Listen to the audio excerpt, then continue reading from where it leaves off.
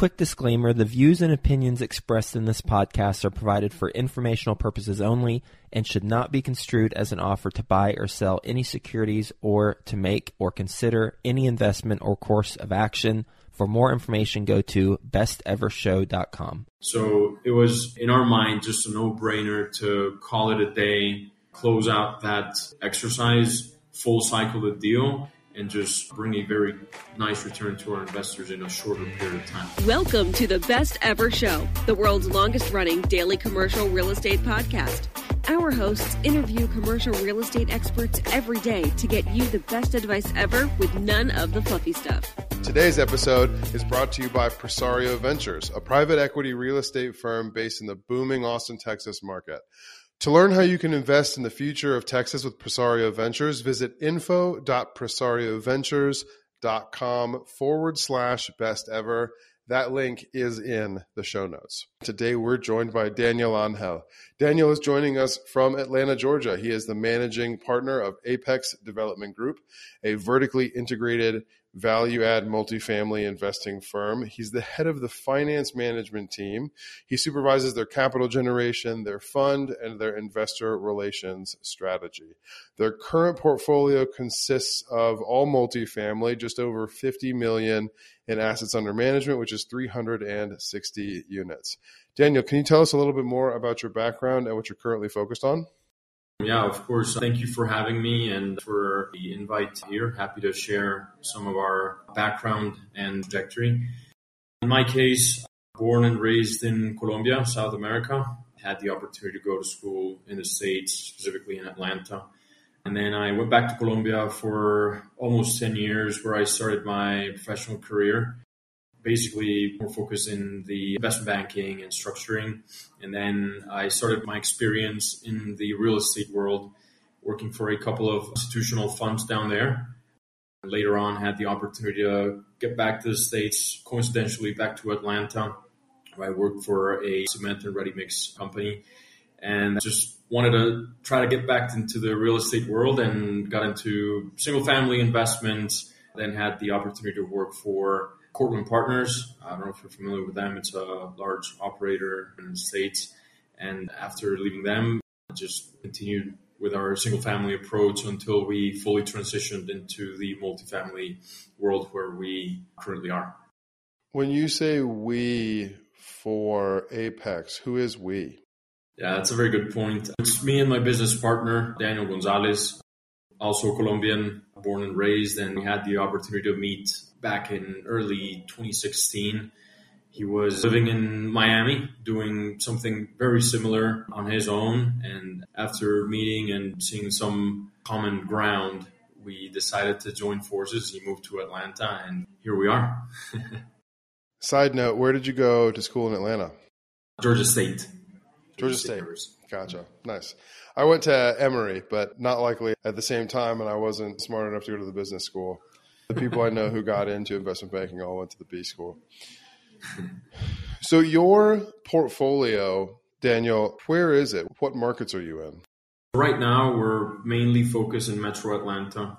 That's something we decided since the beginning, at least for a while, to be focused in the area where we live. We like to be boots on the ground and close to the asset. So that's why we've decided to stay in Metro Atlanta for now. So just now specifically talking about submarkets, part of our portfolio is in Southwest Atlanta and the other part is in Northeast of Atlanta. When did you and your partner start Apex and start acquiring this portfolio? So that's an interesting story. As mentioned before, we were more in the single family space originally, just basically step by step, started with our own equity, our own funds, doing just straight flipping. That's how we started and how we got into the game. 2016, we joined forces, Daniel and myself, managed to raise a couple of private equity funds in the single family space and got into the rental world. We stabilized those two funds into a 75 unit single family portfolio, stabilized that. And then later in 2019, we decided, after looking into how to get scale, how to get growth, after buying this single family portfolio one house at a time, we realized it was about time to get into a different phase or take a next step. That's how we got into multifamily. That was late 2019. We decided to structure that. And mid 2020, actually right after the pandemic, we acquired our first multifamily deal. And after that, it's been so far one deal per year. So 2020 our first, 2021, 22, and earlier this year our fourth property. Daniel, with your focus on investor relations, I'm curious, among your investors, how has the sentiment for value-add multifamily investing changed from the time that you started in this industry, started raising capital until your most recent acquisition and now? That's a very broad question. I'm wondering how your investors are looking at the space in general and also looking at the kinds of returns that they want to get from value-add multifamily now, if it's any different from what it was 2-3 years ago. That's an awesome question, actually, and I'll try to break it down into a few pieces, if you don't mind. Also because our investor base has also evolved with time. So originally it was friends and family and very close people, where probably less sophisticated and a little bit more like following our lead. Today, we still have a lot of repeat investors, which we love to continue having, but also we have a couple of family offices with us with a lot more sophistication added to that. So that's kind of like to explain a little bit of how broad our investor base is. In terms of expectations and how they are seeing the value add space, I think it's a combination of understanding where the market is right now, considering what's happened with rent growth, inflation, vacancy, and whatnot, and understanding that probably it's a lot harder to support rent bumps after a heavier lifting value add. So it's also been our decision to try to find, let me call it more like lighter value add approaches, understanding that the investor base will more than likely expect a very similar return than what we used to have a couple of years ago. But given that, in our case, it's just making sure we can have a little bit of a safer play or a safer bet rather than going very heavy on value add. I don't know if that makes sense. It does. What kinds of returns are you targeting right now? As far as underwriting, mid to high teens on a mid-scale value add. We're not the kind of group that's going to get into the more opportunistic or heavier lifting lease up kind of deal. We will usually get into, especially in this kind of market these days, into a deal that's cash flowing with a higher occupancy, and then just try to add either interior, exterior, either or both approaches and try to get into more solid cash flow. Still solving for those 17, 18% project level returns, and then just depending on the structure with some kind of promote in the middle and whatnot. Reminding the audience of the disclaimer they've already heard Joe Fairless say, we're not making any particular offerings here. So we're not talking about any individual deal that's being pitched. But you're talking about an internal rate of return to investors in the mid-teens with a project level IRR of 17 or 18. And I assume that's based on a targeted 5-year hold period? Yeah, that's correct. And that's a very good point. So usually what we structure is a 5 to 7 year hold with a renovation, depending on the unit count, anywhere between 12 to 18 month renovation period, and then a lease up to the 95% that we tend to structure occupancy. At some point, probably year 3 or so, try to either do a refinance or a supplemental loan just to de-risk a little bit, and then just drive it home from there to that 5th year.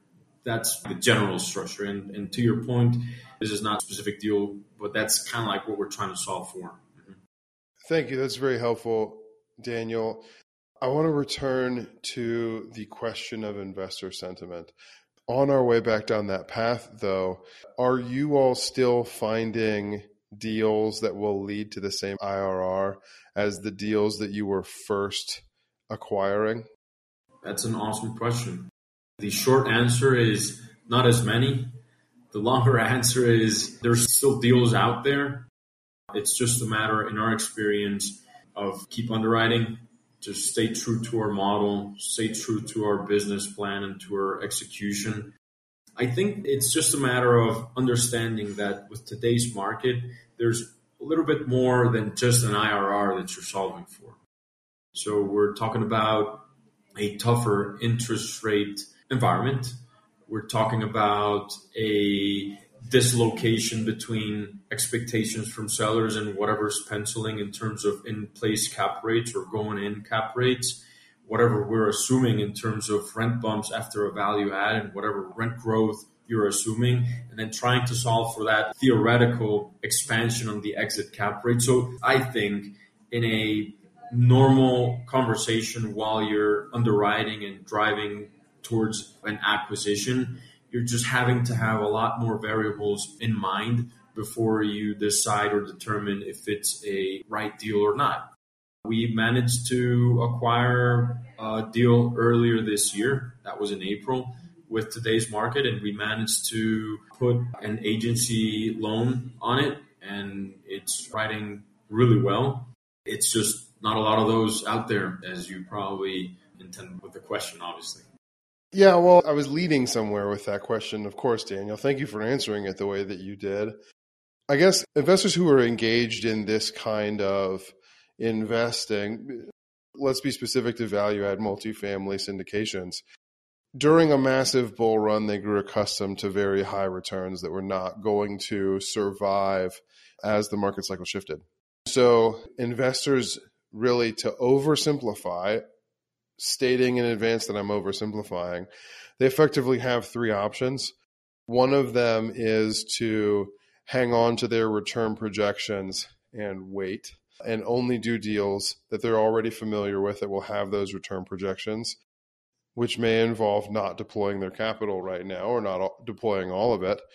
Or they can shift their return expectations and stay in value-add multifamily.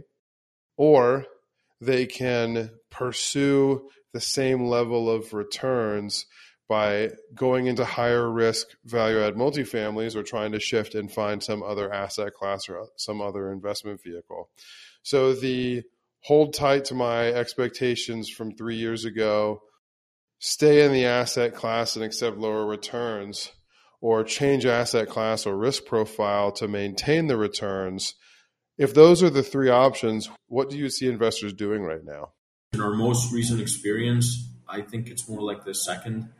We feel there's more of a sidelines kind of approach and just waiting for the perfect deal to come up. At least that's what we've seen, and we're talking Q3, Q4 2023.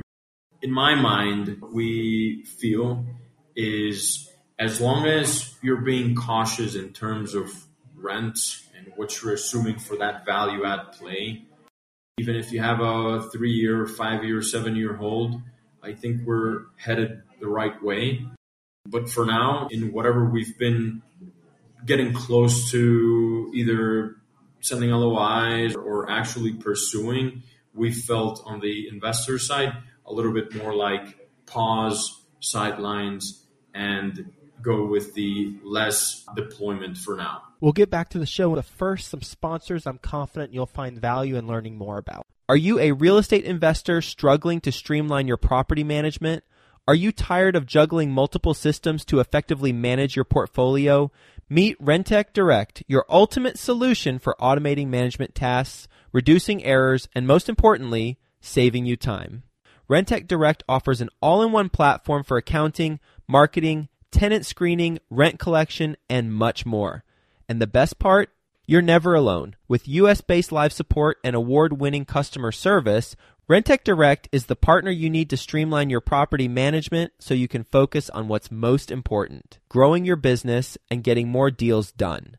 If you're an investor looking to grow your portfolio, join the more than 15,000 investors and landlords who manage real estate assets totaling more than $200 billion using Rentec Direct. Just go to rentecdirect.com/best ever and sign up for a free trial. Plans start at just $45 a month, and you'll receive 20% off your first year just for being a best ever listener. That's rentecdirect.com/best ever for 20% off. Daniel, transitioning the conversation here, with assets under management at $50 million and that being 368 units, that brings the value per unit just under $140,000.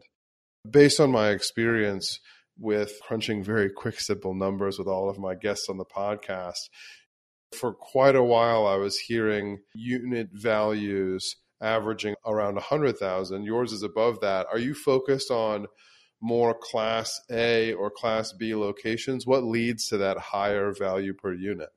We're more focused in the right now Class C markets or Class C properties.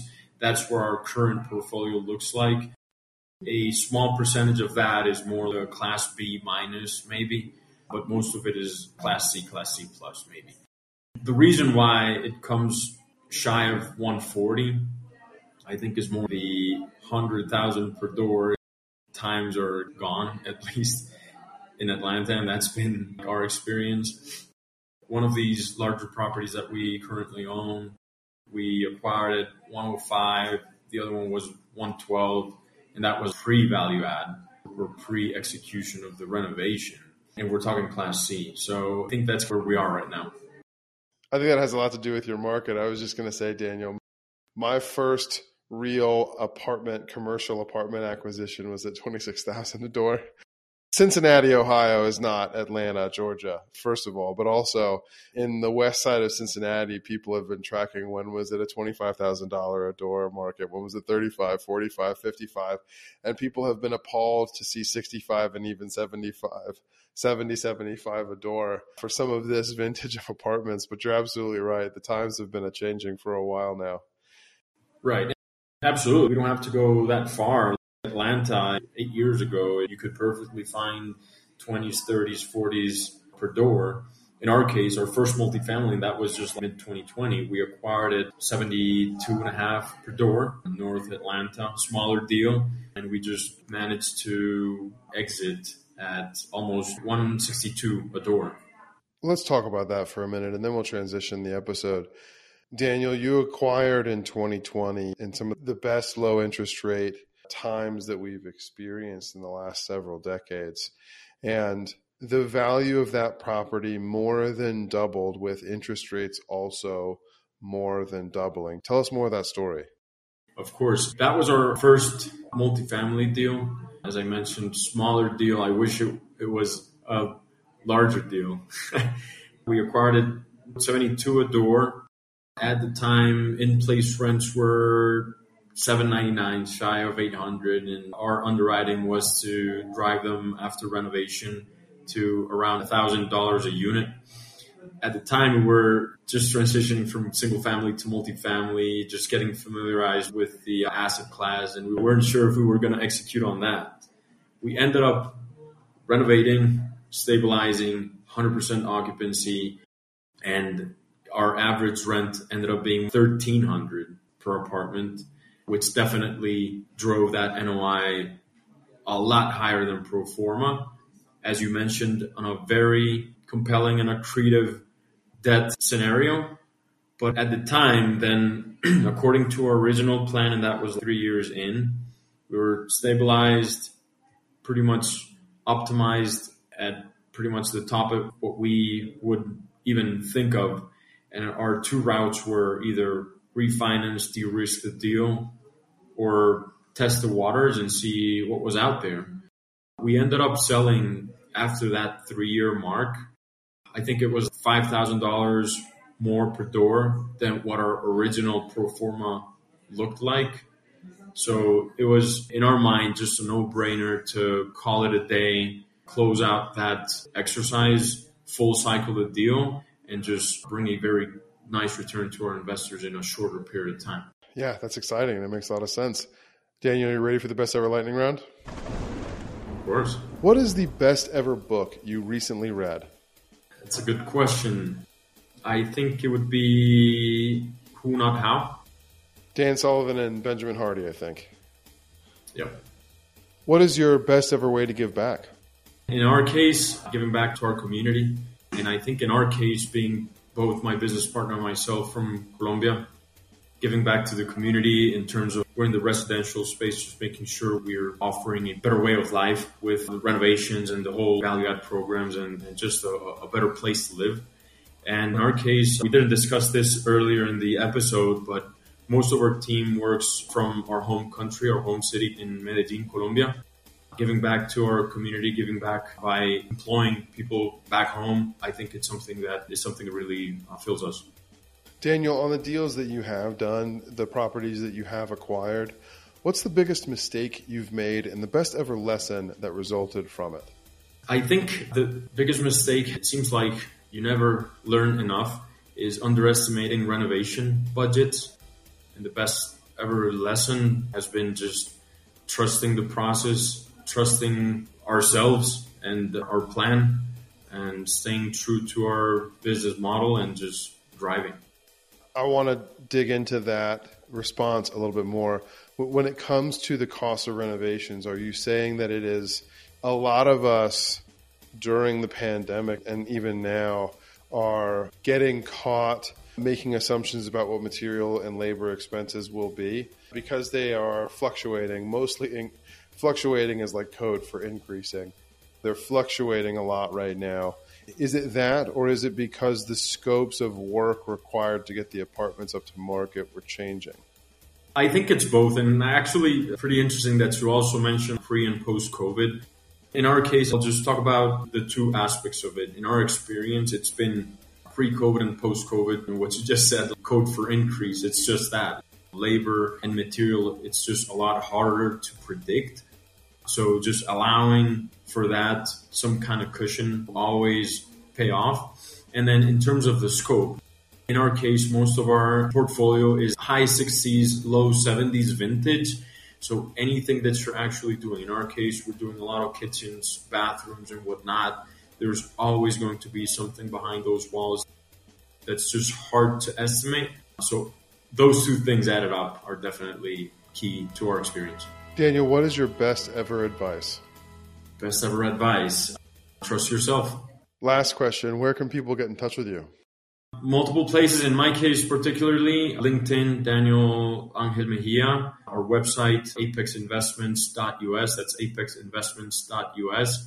Or my email personally. Just feel free to reach out, dangel@apexinvestments.us. Those links are in the show notes. Daniel, thank you. Best ever listeners, thank you as well for tuning in.